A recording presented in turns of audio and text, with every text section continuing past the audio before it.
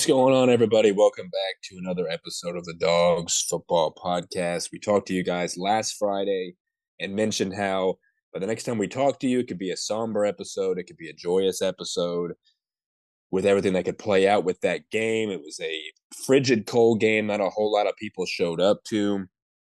And we had a late lead. It was at one point, I guess at the very end, it wasn't. I mean, it was kind of a low scoring game, and we took a lead late and then gave it up and then made a late surge, but it was already out of hand before we were out the door because it was way too cold.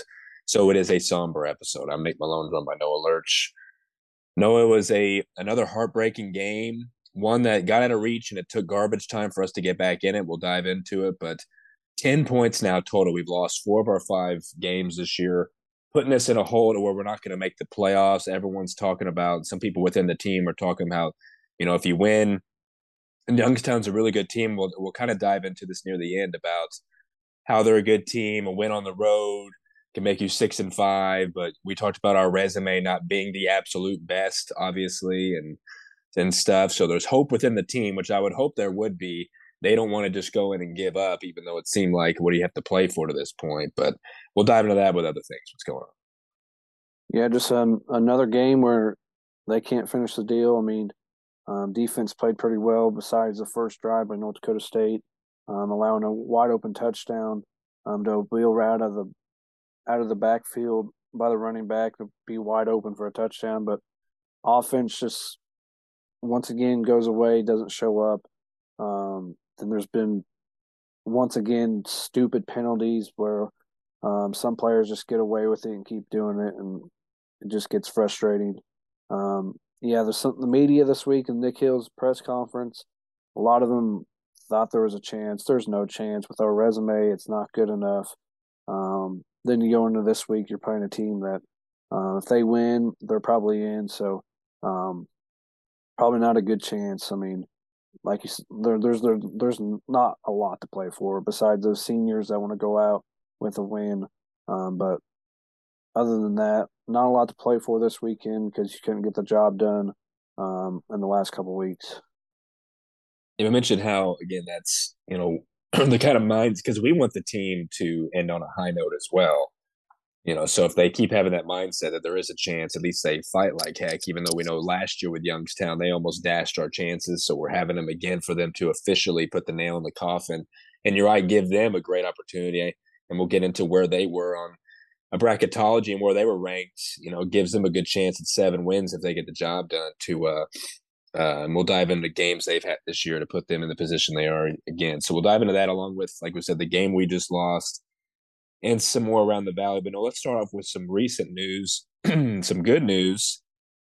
As we recall, we follow the XFL. We did before it crashed and pre-pandemic, because St. Louis has a team. We were following the Battlehawks.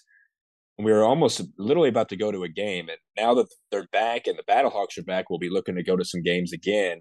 It's starting up soon, and some good news down in Orlando when they had their draft recently. The Orlando Guardians took none other than Xavion Furcron. We know Xavion is a grad assistant with the team this year, has done an amazing job.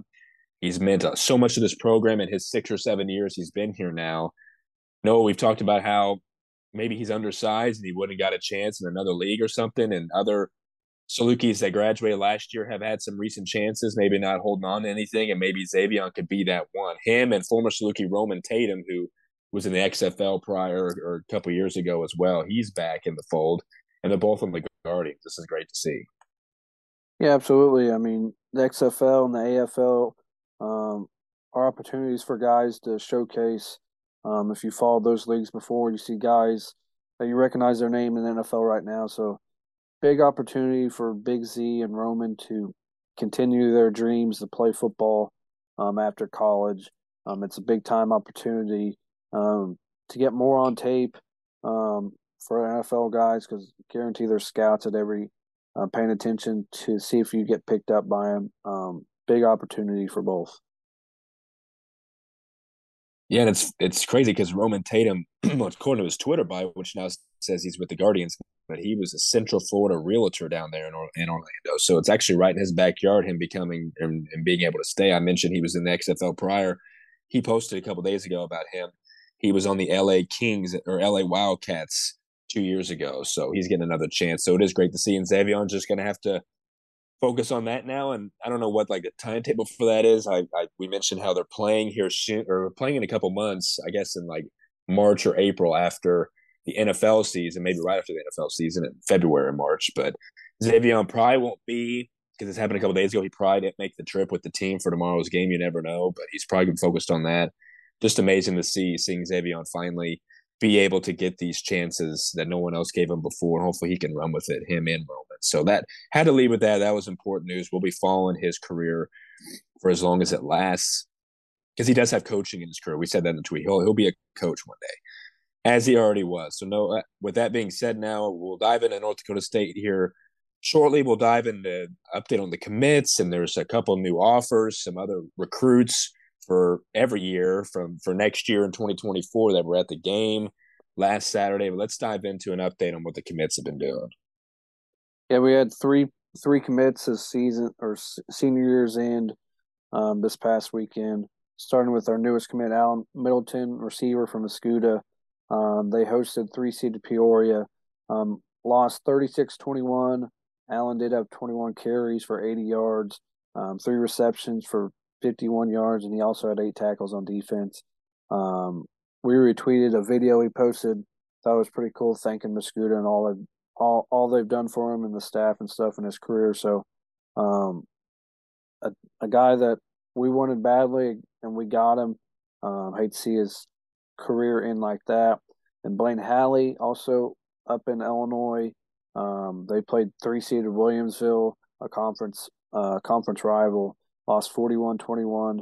Williamsville will probably go on and probably have a chance to win the state championship. So it was a really good senior year for Blaine and Olympia, who snuck in the playoffs and made a deep run.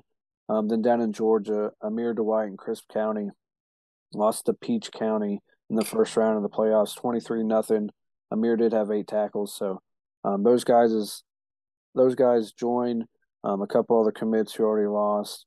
But we got some guys still playing. We got 3 commits still playing. Jameer Khan, they played over in Missouri for Lee Summit North. They played one-seeded Nixa. They upset Nixa in the district championship 24-10. Jameer did have 7 tackles, 1 interception, and 2 pass breakups. So big time win for Jameer and Lee Summit North. They now are in the Final Four in the biggest class in the state of Missouri. They play 7-5 Desmet this weekend. So 1 win away to play for a state title for Jameer and his team. So that's a big win. Miles Wash out in Kansas and Derby, they took down Washburn Rural 36-31. Big time outing for Miles in that one. They play Manhattan, who is undefeated. Miles and Derby previously lost to them at the start of the year, 26-23 in overtime. So that's going to be a really good game this weekend. See if they can get some revenge. Then down in Florida, Caleb Wagner and his team, first round of playoffs, beat Bozeman 33-14.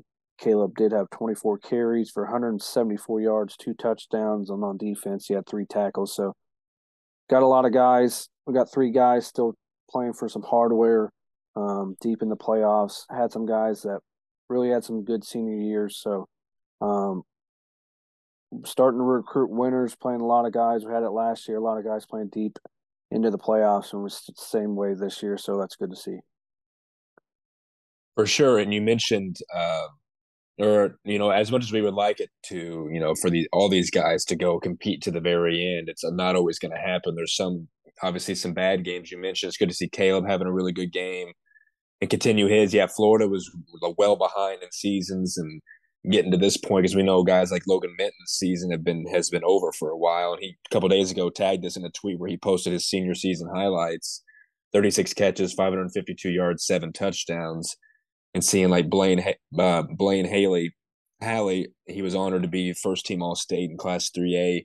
Made a post about that. So, and you mentioned Allen, or you mentioned some revenge games that Miles is getting that we know Allen got with Highland after he beat. And we've been following Allen in terms of just the most because he's more local than some of the others, and he's obviously the just most recent commit, and he beat our hometown team in the playoffs, and then uh, obviously, yeah, or he's been just carrying that team. He was doing everything to the very end when they lost by however much. So a lot of good seasons and careers by a lot of these guys. You mentioned Allen's video was good. Looking to get these guys in, but yeah, not all of them are finished. We'll keep keep updated with those, and then as you said, we'll talk about those their seasons as a whole and looking forward on these next pods as we move forward. And then no, I mentioned there were some people that were on campus, ones that are on our feed that we were able to retweet and find. Like I said, some for next year, some for 2024. There's a decent amount of them. Run through those, and then we also had uh, some other some other high school players that we also offered as well. Yeah, we had a couple of JUCO guys on campus from Iowa Central Community College. A 6'2" quarterback, Zach Marker. Him and his wide receiver, who we just offered, and Cal Wiedemann. A 6'1" wide receiver, looks like um, has really good hands. Could be a slot guy, take over for that Bryce Miller role. We know how big Bryce has been in that slot this year. So a guy that could take over that role. A couple other of his teammates were on there. Some 2023 guys were on campus. Um, Ethan McCarter from DeKalb High School. He's a wide receiver and DB. He's also an all-conference return specialist. So he was specialist of the year in that conference. We know we struggle on special teams, get good returns and stuff. So you had him, and I know Allen does it pretty well. So that'd be two guys that could fix your return game. Some other 2024 guys on campus, Rodney McNeil Jr., who we've talked about before, cornerback. He was on campus. Drew Swingle from offensive lineman from Eureka was also on campus, and Miles McCatherine, also a JUCO guy from DuPage up out of Chicago area. 6'3", 205, big body guy. 2 years. He's a redshirt sophomore, so 2 years would be awesome to add a receiver like that. Then some offers recently. Like I mentioned, we offered Cal Weideman, a receiver. We offered Quinn Warren, a 6'3", 320-pound defensive tackle from Northwest Christian College. That's a big-time body. I think he started to get some pretty good offers here recently. We offered Lamar transfer, a linebacker, 6'2", 220, and Farian Owens has 3 years of eligibility. We were his first offer after he entered the portal. We offered Jameson Kelly, a 2023 guy, down in Columbia, Mississippi. So that's another guy, and a couple other offers. Trevor Brock, an offensive lineman from Reaver football for 2020 or for Iowa Western Community College. He's a 6'6" offensive lineman. That's a big time body for a JUCO guy. Then another 2023 3-star 6'8" outside linebacker, defensive end. Michael Garner from up in the Chicago area we offered as well. So a lot of recruiting going on. Honestly, our season's starting to wind down, so we'll have probably a lot of recruiting update podcasts throughout because we know with the new transfer portal, the window of December to whatever, it's a big time. Then we know it's in December. There's a sign-in period or a signing date for football, so we'll also probably have a big podcast for that as well. We're going to sneak peek probably on the next one when we recap this game, and then we'll have a season recap, and then we'll look ahead. Because yeah, there'll be. I mean, we were huge in the portal this year. We're going to be huge in it again. I would like to think a lot of people to replace. Still, they said the 17 seniors, even some that we didn't fully think were official seniors that they posted on this video before the game and stuff. And yeah, so a lot of people sort of replace some guys that stick out. I think Zach Marker. I was watching a little bit of his film, and he's got nice size. I know he's a quarterback, and we know Nick Baker's still going to be our quarterback next year, more than likely. Think about the quarterback room. I like his game, and then you mentioned Miles McCatherine with that size at receiver to, hopefully make a decision here and stuff. So there's a lot of options of different varieties, and we know guys that are sitting out there. I mean, the whole depth chart for us looks different. We'll be going over that. Obviously, we're trying to update that and figure out because we know not only will we be getting people from the portal, we'll have people enter the portal more than likely. Heck, we had that before the season started. We had like at least 5 or 6 enter the portal after the spring game. So it'll happen at that point next year, and it'll happen before the offseason. So there'll be a lot. I mean, it's the way football is with the portal nowadays for sure. That it's going to be a lot of new faces, a lot of uh, spots to fill. So a lot will go down with that because, like I said, the depth chart we're trying because the freshmen that sat out this year, the one true freshman that didn't start or didn't play, obviously those ones that sat out will probably be in the mix next year. So it's a lot going on with those offseason pods, yeah, with recruiting, with portal, with everything, trying to iron out what next season could look like. Definitely going to be a busy offseason, but yeah, still focusing on the now, even though it's probably just the one game left. So you did go over those. A lot of good in that. So now, no, let's dive into what was the not good. Was this game last Saturday? Like I said, in the frigid temperatures, not a whole lot of people in the stands. You were there from the get go. I had, or I still went to work and then got there at halftime four, which seems like obviously would have seemed like a great time to be there. And honestly, it was even at the time at the halftime for what it was, and then how it finished off, even with those temperatures. And like I said, no, we went into this game thinking, well, North Dakota State, they've struggled a little bit at times on the road. They came in. We mentioned how North Dakota is a frigid state, but it seems like they just go from their place to their car into the facility and dealing with the cold. They're inside nonetheless. Thought we could have had a little bit of an advantage there, and it looked like we could have at times. Let's dive into this game because they ended up being exactly who they were. They even had a big injury on their side, which we'll get into that they had, which we still couldn't take advantage of. They still were able to do the things they wanted to do. And yeah, it came down to big plays that they made that we couldn't stop on down and distances to give us the ball back. But it wasn't a great game offensively as well. So no, let's dive into this game. We got the ball first, and then we actually had it because I was listening to it, and you were there, obviously. A pretty good run or a pretty good drive to start out with. I mean, 35. I mean, it was a long drive for maybe just 35 yards. A lot of stuff happened in this game, which we'll get to. Something for Avante, his streak ended in this game. Weren't able to get anything going. I think that was a big thing. And we know North Dakota State coming into this game was number one in pass defense in the whole country. So had a feeling it was going to be a ground game in this one because Noah, we also knew that there was no Romir in this game. He got hurt last game. Still no Justin Strong. Still no whoever, you name it. Ty Staniel, which we'll dive into him, what Jacob Garrett in the interview maybe have said about him. But Noah, I don't think I'm missing any other injuries we had from the get go. Not having Romir was huge because obviously that could have affected what it was. We know Sean Lester was dealing with injuries in this game, didn't play a whole lot, if at all. So it was all Javon. So dive into obviously how this game went from you, for you remember from the start of this game before I got there, mostly the first time. Like I said, is there anything else I was missing from the pre injuries to start out or anything? Just that Jacob Coggle was back. He started at center, so that moved Abdu out of the lineup. Did have Harden back at left guard, so um, had just little tweaks on the O line. But yeah, just I mean, had a decent start offensively. Just weren't able to convert big third downs, and defensively, I mean, from the get go, our defense, besides that first drive for North Dakota State, um, that they, besides, I think it was this, yeah, the first drive where they scored a touchdown. I mean, allowing that first touchdown on a wheel route, leaving a guy wide open. I mean, Kobe Johnson on a wheel right out of the backfield. Really, besides that, your defense played pretty well in that first half to limit them to only seven points in the first half.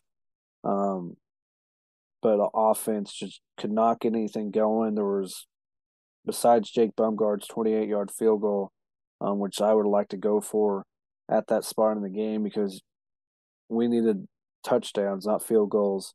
Um, but just bad punts in the first half, which we've been used to that all year. I mean, we had a 4-yard punt in the first half, which I know it's cold and he's from Australia, but that's just pitiful.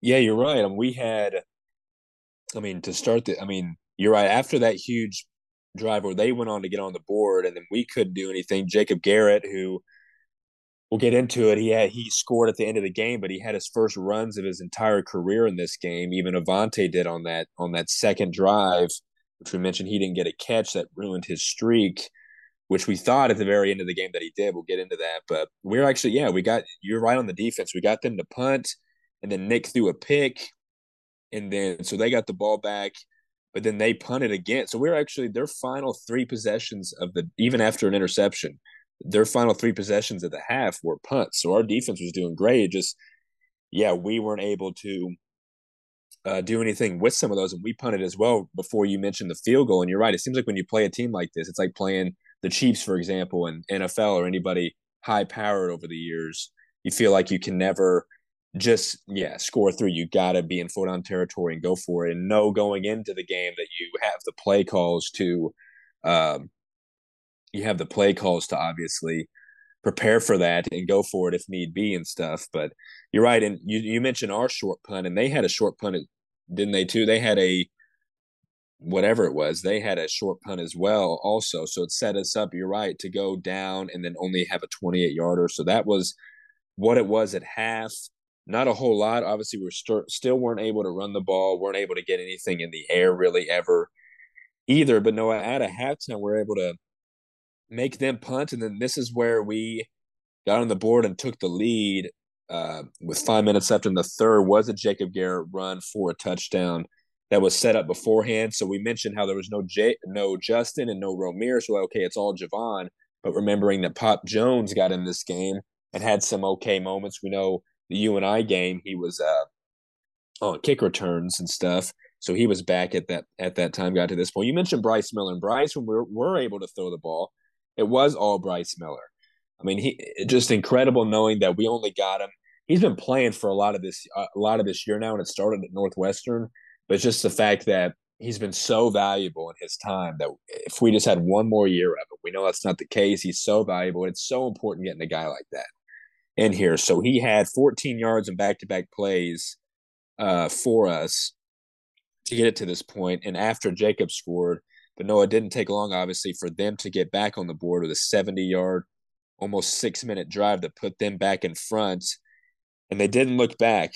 And Noah, you mentioned some of the awful punts, or actually, it was a touch. Nathan Torney had a 51-yard punt at the start of the fourth, when we were 4th and 11. After Nick got sacked for 8 yards, and then Javon had an 8-yard run, but it obviously didn't matter because we were already down in distance before that. So then we punted it back.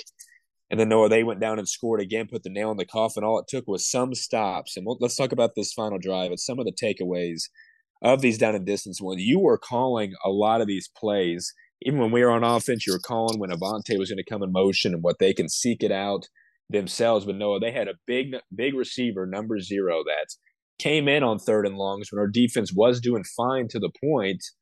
But Noah, you called it that if he's coming in, they're going to him. And it had David Miller one-on-one, who's about 5'9", 5'10", maybe. This kid was like at least 6'4". Just an easy jump ball that got them first downs on multiple occasions. Noah, like I said, you called it a mile away. You would think that our staff could notice that you don't put David Miller on an island who struggled this year. Maybe put DJ Johnson on him. Maybe switch it up just a little bit because your season was on the line. Noah, that was all unfortunate. Yeah, just really, really unfortunate. I mean, we talked about it in the preview that obviously you want to load the box to stop their run game, but we can't trust our DBs play one-on-one coverage in the corner position. These last several games they've been very bad, and yeah, I mean, in the first half they threw one of these jump balls to Zach Mathis, and PJ got away with PI on that play. He was off helping. He got there a little early. Um, and then this one, I mean, the guy didn't come on the field very much, but when he did, I mean, they're going to throw him the ball in a jump ball situation because that's really, I mean, Cam Miller only throws 10 passes in this game. He was 6 of 10 for 80 yards and a touchdown. I mean, he doesn't want to pass the ball. They want to ground and pound. In the second half, you just saw it. The defense, time of possession for North Dakota State, the long drives, defense just got worn down. And that's really when they obviously wear us down and be able to score with ease. That's what they do to people. They play closer games than what we've seen in the past because usually North Dakota State had some guys that could throw the ball a little bit, like Trey Lance, obviously, um, that they blew people out. But they just want to run the ball here. Um, just sucks. I mean, some on one of their drives, I mean, there was a bunch of penalties for us because we basically gave them the ball at the 50-yard line because of a targeting on Lewis Wilbert and an unsportsmanlike. Um, just crazy. I mean, just crazy. Then we had I think Clayton Bush with another really stupid penalty. I mean, I don't know how many times you just let a guy hurt this football team with stupid penalties, whether that's targeting, want to just knock somebody's head off, or just stupid, unsportsmanlike penalties. This time he suplexed a guy on his head. It just can't happen. He got up with his palms up in the air, like acting like, "What do you want me to do?" Just I don't know how many times a guy can cost you yards on penalties and not put up with it. I mean, we barely saw Antonio Fletcher these last couple games. We don't know if can't be an injury or he wouldn't be dressing ready to go. He played a little bit in this game, but um, just stupid penalties cost you in some of these drives that put the game away. Obviously, our offense um, scored when it was a little too late.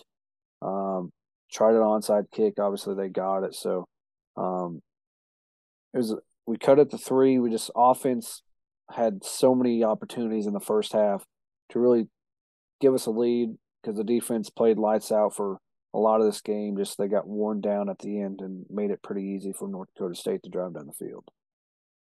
Exactly. When we had the ball and we had, guys open, we had everything that, and we haven't, offensive line's been decent enough to where Nick hasn't been sacked all that much, but he got sacked in this game, and that's what killed those first half drives and what killed a lot of it. Yeah, with their great front and their great defense. Um, yeah, you said a lot there in terms of, uh, well, first off, Hunter Luepke got hurt in this game, the All American, and he left and then came out in a sling. One of their other offensive linemen got hurt, and you mentioned it there. I mean, our penalties that not only did on offense, whenever a sack would just kill it, and then we wouldn't able to get anything and punt it away. That you're right. It was the Lewis targeting huge hit that they obviously brought back, and then you mentioned the Jeffrey Will or the was it Welch or Wells Wells, that had yeah, the Jeff Wells had the whatever, and Mike asked Nick about that at the end or on the post game about it, and Nick said he didn't really have an idea. I mean, they both went to the ground, and then whatever happened, it's those. And then you mentioned Clay. Yeah, it seemed like in the moment he had a guy wrapped up, and I guess as a football player in your mind, because you've seen that happen before. And granted, if you throw them on the head, it's always going to be a penalty. Sometimes you're able to, and as wrestling fans, if you put them on their shoulder or something, you don't put them on the head, or if you look like you're suplexed and tackle them on the something. I can picture it. I don't have to describe it, but something that doesn't put it on their head. Maybe not. Maybe it doesn't get called, but it seemed like the dead ball whistle wasn't there for Clayton, and then realized he just had to try to finish the play, and it looked terrible. He was too strong for his own good in that moment. You're right. He's killed us a lot. We know the North Dakota game, which we'll mention them and where they're at in the season, and that was one of our best wins. That he kind of ended that with a huge breakup. Other than that, and he had a nice pick against whoever it was, but he's definitely had a lot of. He got away with the targeting, didn't get it earlier in the season as well. He has had a lot of moments. We know that's in his past as well. He's really talented, but it seemed like he gets in his own way, kind of thing. So yeah, a lot of penalties ended us in this game as well. You mentioned Zach Mathis, two PIs on the plays that he caught, and then there was also Jake Lip, who caught passes from Cam. He only threw it to a couple guys. You mentioned his stats. Literally 3rd and 12 twice, and Jake Lip got 13 yards, just enough for a first down to continue drives. And yeah, it seemed like at the beginning when I was listening to it and you were there watching, Noah, that we knew and everyone was talking. It seemed like North Dakota State knew it too, and they were going to come out and do what you weren't expecting, throwing the ball right away, and on that second drive, getting that touchdown. They were going to prove to you that they could throw it. And especially with when Luepke went down, they still were able to run the ball, but they were trying to fool everybody and pass it a little bit, and then caught everything off guard. And you mentioned, yeah, at the end, about 4 minutes, went down 81 yards. That see, that's what it says here. We didn't think, oh yeah, it was the 2 point conversion to Deontay, who also caught the touchdown, and because it said Avante on here as well, and that's when we were confused at the end and knowing Avante's streak ended. But so we stormed downfield. Obviously, when you play and they play prevent defense, they just let you honestly go all the way downfield. And I mean, we had some ineligible men downfield and stuff that even draw us back, but the 4 minutes was enough to go down and score. When you're right, onside kick, didn't get it. We were already gone by this point. It was way too cold to be sitting in there to watch us lose. Honestly, we went to Buckwater Brew Works, which is a cool place that people promote all the time to go watch games. And so we went there, finished it. They had it on in there, and then that's how it ended up. So another heartbreaking loss again. 3 points, like I said, 10 points total. 4 of our 5 losses. Just honestly awful. And um, Nick Hill said after the game, playing really good teams, the schedule that we do, there's really no margin for error. It's a really good team that has a chance at winning another championship. I feel like, Noah, there's only a point you can go to with saying some of this stuff, knowing that, again, those 10 points total, you got to be able to finish games. And a lot of this season, a lot of everything is on Nick Hill, especially with, we talked about the takeaways from the 2 previous losses that were huge in coaching that required you to lose. And it came down to this one of not being able to execute offensively, probably call the right play. And it came down to the defense that was good at times. And then obviously let up those huge down and distance plays. No, I mean, other than that, we'll dive into more. Noah, what are your other thoughts on this game? Final thoughts on this one that dagged our season? Yeah, it's just, I mean, it's been a lot of coaching. Offense has been very poor at times. I mean, even in this one, you had a chance to tie it at 7 at halftime, and you run a throwback to um, a throwback across the way to Jake Green, that lined up as an extra lineman. I mean, just poor play call. I mean, when you're playing a championship level team like that, they're not going to fall for stupid tricks like that. I mean, just play calling at times has just been very bad by him. I've said it multiple times. I think he needs to hire. We have an OC, obviously, that's listed, but like we need an actual play caller in here that calls plays because like at times he tries to be too cute. We just need to line up and do what we do best, and he's just not doing that at times. There's a dumb play call at the end of the half. Um, that's why we had to settle for a field goal. Just sucks that we go out like this. Obviously, we've had plenty of opportunities to close this one. Offense not showing up at times, and almost we try to rely on our defense. It feels like way too many times, and obviously defense is on the field a lot, so they wear down. And obviously in this one, they wear down, not able to get key stops at times, and just our offense not doing what it needs to do. Yes, some more quotes Nick said, and we mentioned those barrage of penalties that happened at certain points. And Nick said that series of events really swung the game. We couldn't get off the field. And mentioning after those third calls, Mikael Calhoun said a key emphasis in practice is to get off the field on third downs. Who did have a sack in this game? He said those third down completions really hurt us. And then Jacob Garrett said we've seen you and I get in a 6-5 before last year with some quality wins and quality, if you will, losses. It's obvious we can compete with any of those teams in the top 5. And Coach Hill said, you show up every single day ready to work, ready to grow, get better until they tell you your season's over. That's the mentality. We mentioned that earlier. And Noah, that is the thing. I mean, if we know we can play with anybody, we just shoot ourselves in the foot. We mentioned the 10 points again for the millionth time. That's just very unfortunate how it's come to this point. It's come down to knowing if you just would have beat the 4th-ranked team at home like you should have, or even because the season is crazy that it's came to this point after the bad 2 games. SEMO, which we've seen I mean, they're a lock for the playoffs. Seeing what their season has become, that loss doesn't look awful, even though it was at home and you should have won, should have got the final stops. 5-game winning streak, riding so high after the Northwestern game. It all started after that, and then the terrible losses, which we had a irky feeling once stats were coming out, people were riding high on us. People still weren't giving us credit we thought we deserved at the time, and that honestly just ended up screwing us over. So it is definitely unfortunate. So quick things here that Mike posted today on stats update. Some of them are honestly pretty remarkable. On where, or quickly for Javon, he's now 6. He's still behind DJ Davis all time. And rushing yards and rushing touchdowns, he's still 3rd all time. He's 8. And depending upon Javon's status, we know he's a preseason Senior Bowl guy. He still has eligibility if he wants to come back. Just knowing like where he would stand on this and where he could be in that at that time. Here's some of the crazy one is Nick Baker. He's He's only, as we stand, 1,500 yards, which that's easily a season next year for passing Joel Samberski. Granted, which thinking about it, how Nick's done it in about 2.5 seasons, not even half really in terms of like him barely starting. It's just crazy. It doesn't seem like that long ago when it was Labanowitz and it was Corey Lyles until Nick fully took over that he's took all of this, stats wise and turn it into what it is. 1,500 yards behind Joel that he'll break. He's only 19 completions behind Joel for first ever. He's going to pass that by the end of the season if he gets 19, which I'm assuming he will maybe in the game tomorrow. And the touchdown pass is still behind Joel as well. He's about 18 behind him that he obviously will pass probably next year as well with tomorrow. So Nick Baker will lead us all time in stats with about the same amount of probably games. He doesn't have games on here.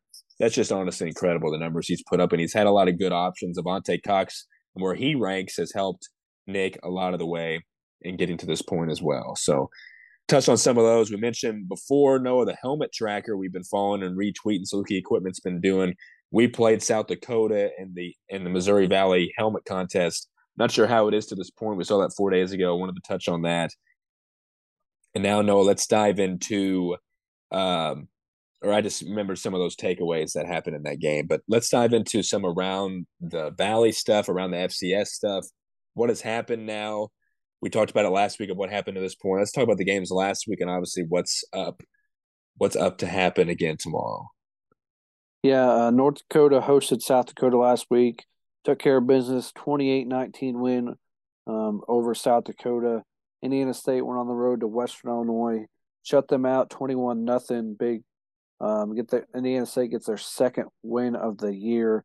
Then Missouri State hosted Youngstown, beat them 25-22. The 4-6 Missouri State Bears now. Then Illinois State went on the road to South Dakota State, 31-7 win for the Jackrabbits. Illinois State couldn't get anything going offensively. Then this week, looking ahead till tomorrow, 11 a.m. tomorrow, Western Illinois travels to Illinois State. Missouri State is at Indiana State at noon. At 1, UNI is on the road at South Dakota. Then at 2:30, North Dakota plays at North Dakota State. That'll be a very interesting game up in the Fargo Dome. Yeah, and I even see Murray at SEMO. That's very interesting. And because Murray's now got 2 wins. We talked about Western has none. Some of those matchups. UNI at South Dakota is interesting. And you mentioned the game that was. And Youngstown could have had an 8-win season if they beat us tomorrow and if they would have took care of business against Missouri State and barely lose. And that kind of put them now in a funk. And mentioning before early on, or putting them in that position now, and mentioning earlier in the pod about they were, I think, 31st in the bracketology for Sam Herta, which a lot of people are talking about, the accuracy of what that could potentially be, and knowing that if there's even a 1% chance for us to get in, if we beat Youngstown on the road from where they were, 31's clearly not, you're still on the outside looking in. Like if Youngstown beats us, yeah, they're probably, depending upon what else happens in other games, puts them in a better spot than what we would. And just if we have even a glimmer of the 1% chance, that it would obviously be with a win tomorrow. And then we talked about how North Dakota is probably our best win, and knowing that some of the games that they had this year, when they lost to, well, obviously when we beat them by whatever it was, but they lost to Nebraska earlier in their season. If I bring it up here, we mentioned how they beat Northern Iowa in the first conference game before anyone else played. They won at home by 2. They beat Northern Arizona, lost to us, then beat Missouri State before they started their funk. They won at Youngstown, which we're about to do, and some teams can't do if we can do it tomorrow. Lost to South Dakota State at home by 14. Beat Abilene Christian. Beat Indiana State on the road. Beat South. So they're beating So the point is they're beating teams that we lost to. And then obviously you mentioned their game at the Fargo Dome at 2:30 tomorrow. That obviously would set them up tremendously, not liking their odds there.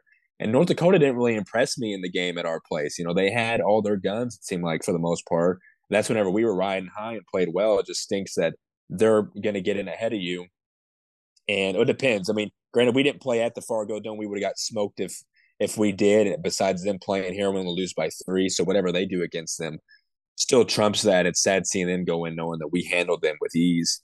in that game specifically. So it is what it is. Like I said, we'll have pods, leading up to potentially, obviously, whenever the Selection Sunday gets here, knowing we're not officially in it if we win tomorrow, and then moving forward with pods through the offseason of what happens. So, no, with that being said, crazy how this season has flown by. I remember when we were at Illinois State October 1st, and that was 5 games ago or more, seeing how we already are to this point, final game of the year. We knew that if it came down to Youngstown State, just in terms of anything with our season, no, on the brink of going under 500, which we didn't think could happen at any point this year. Let's dive into the Penguins, who obviously are really good and have one of the best running backs in the country. Yeah, just really quickly for people that think we actually have a chance to get in at 6-5. I just pulled up UNI's schedule from last year, who they got in at snuck in at 6-5. Their non-con last year. On the time at the time, I remember watching this game. They went on the road to play FBS number 7 in the country, Iowa State. UNI actually should have won that game. They had opportunities to win that game. Yeah. They went on the road to Sacramento State, who ended up the number 4 seed in the playoffs, beat them 34-16. And then conference play, they beat Youngstown 34-7. They went up to North Dakota State, only lost by 14. They lost to South Dakota, who was number 21 at the time. They went on the road, beat South Dakota State, who was 6th in the country. They beat us at home, who we were at 3 in the country at the time. They only lost by There, yeah, 7. that's They only lost by 7. Number 16, Missouri State by 7. So there's no chance. Our resume looks nothing close to that. If UNI wins tomorrow, they'll be 6-5. They have a better resume. I'd put them over us. So I just think there's no chance. But diving into these Penguins, this is a team that, like we said, we've been talking about. If they win, they have a really good chance of getting in.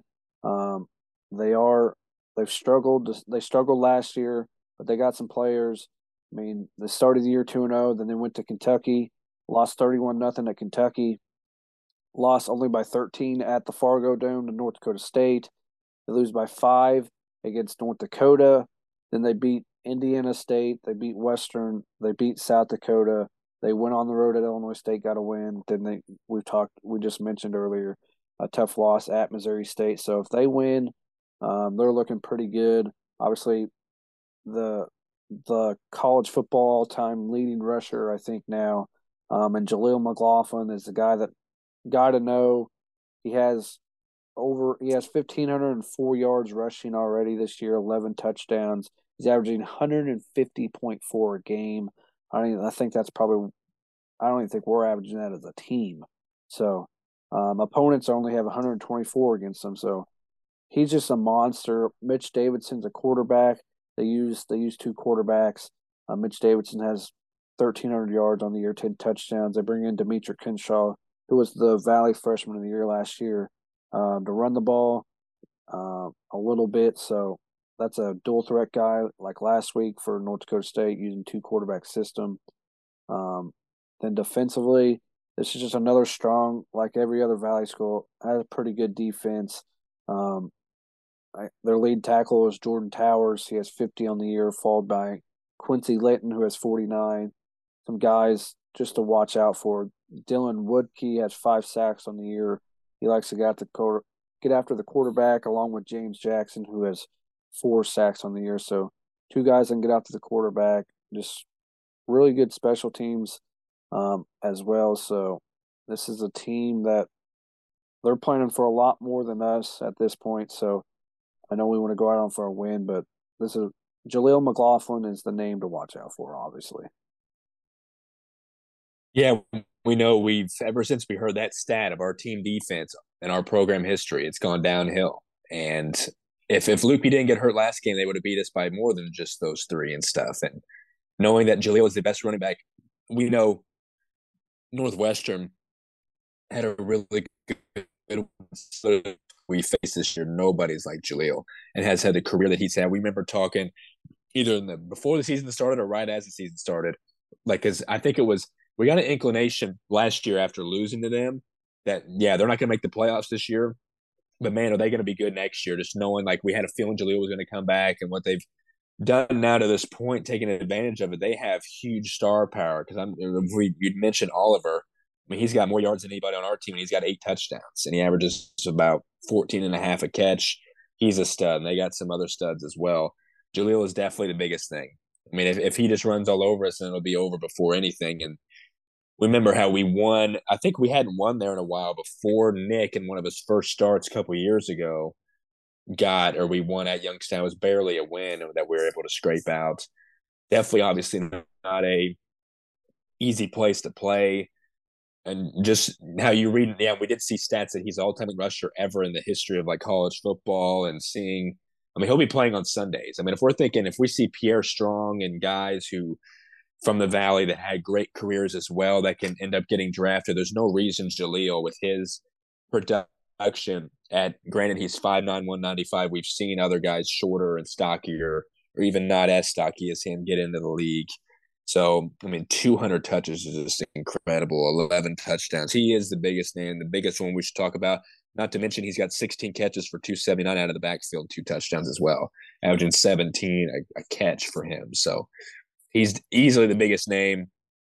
And yeah, they have a nice quarterback who doesn't turn it over. He's got one pick on the year, has been sacked 13 times. We'll get to one of our takeaways at the end of the season will be, our defense was decent at times. Probably the best part of it was the sacks because we were approaching program all time in sacks. We're one of the top in the country, definitely in the Missouri Valley in sacks is one of the biggest things. So if we can get to him, but he'll just have to hand the ball off and Jaleel will find those holes with that 8 yards of carry. You mentioned some of 150 a game is absolutely remarkable. Like I'm excited to keep up with it tomorrow. It's an 11 o'clock game. We'll be working.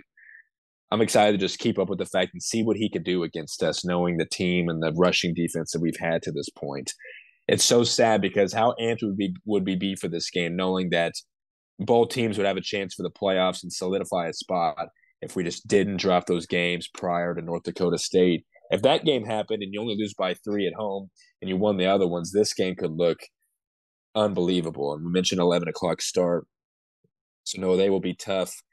Obviously, in a meaningless game, as we pretty much alluded to. If we were talking about guys that can maybe stop Jaleel, if we can play spoiler, that'd be nice. We're never really put in this chance. I can't think of any of my sports teams that are put in spoiler chances to ruin it for other teams. It's usually the other way around. If we were to obviously do that as a team, maybe in this game and win, thinking about some guys that would stick out, who do you got for some dogs of the game on both sides? Yeah, dog of the game. I mean, it's tough. Obviously, offensively, we've struggled to run the ball a little bit.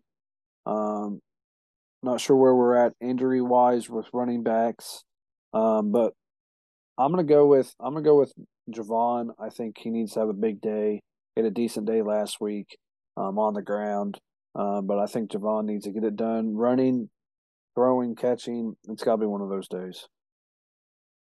I think I'll go with Avante because if it is his last career game and a historic career at SIU, if he obviously ends his career in this game and before he seeks pro opportunities as well, just knowing that we've wasted and he's had his own injuries in his career, but not only this year, he's been dealing with a lot. He's still had a nice season, not to his utmost best, but just knowing that we wasted a year with him and his brother, who we only get one season of Deontay healthy, and seeing what he has done. It's sad to see it wasted. So I could go with either of the Cox brothers. I'll go with Avante because he's left a legacy here in short amount of time. Um, Defensively, anybody that can stop the run, I would say any of the defensive linemen. We know Keenan, this could be his last game as well. Some of these guys will have a chip. That's why I think we have a decent chance to win, just because if we play spoiler and some of these guys' careers are on the line in college, granted, it's a team game. You can't just have, a couple of solo guys. Like I can't just pick out a Keenan and say he's going to play great, so we're going to win. That's not the case. But thinking of anybody that can stop the run, no, I think we've mentioned some others before, some others' careers that are on the line. I'll go with one that's not really. I'll go with Branson. We've talked about him a lot.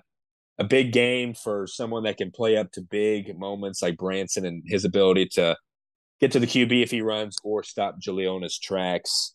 Who you got? Yeah, I'm going with a linebacker as well. He led us in tackles last week, and that's George Douglas. He's been really good for us this year. Expect him to probably lead the way in tackles. Obviously, you could say one of the cornerbacks, but don't have much hope for them at this point. So go with George. Hopefully, him and Branson lead the way in tackles along with Zach.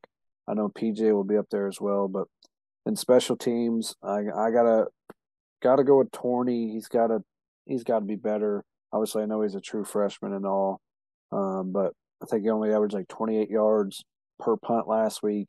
It's gonna be cold again, so he's got to be better if we want to flip field position tomorrow.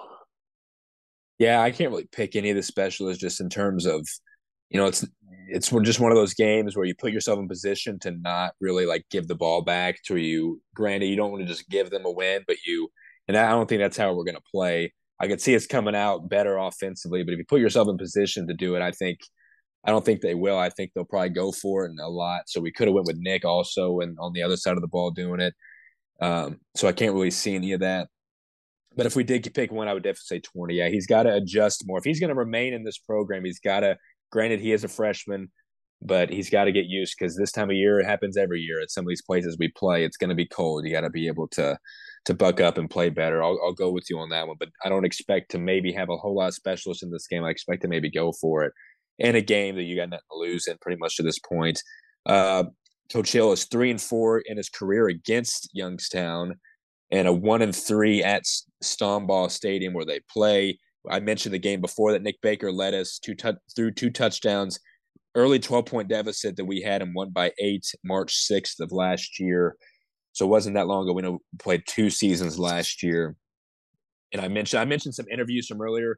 Chase Evans, it was good to hear from him bouncing around the line, mentioning how he was here following, guys like Big Z and Jimmy Wormsley filling in. He's been here since 2019. He's got 2 years left. Looking forward to remaining here. He said that obviously after the defensive line or the offensive line coaching that he's adjusted well and they like Coach Clark.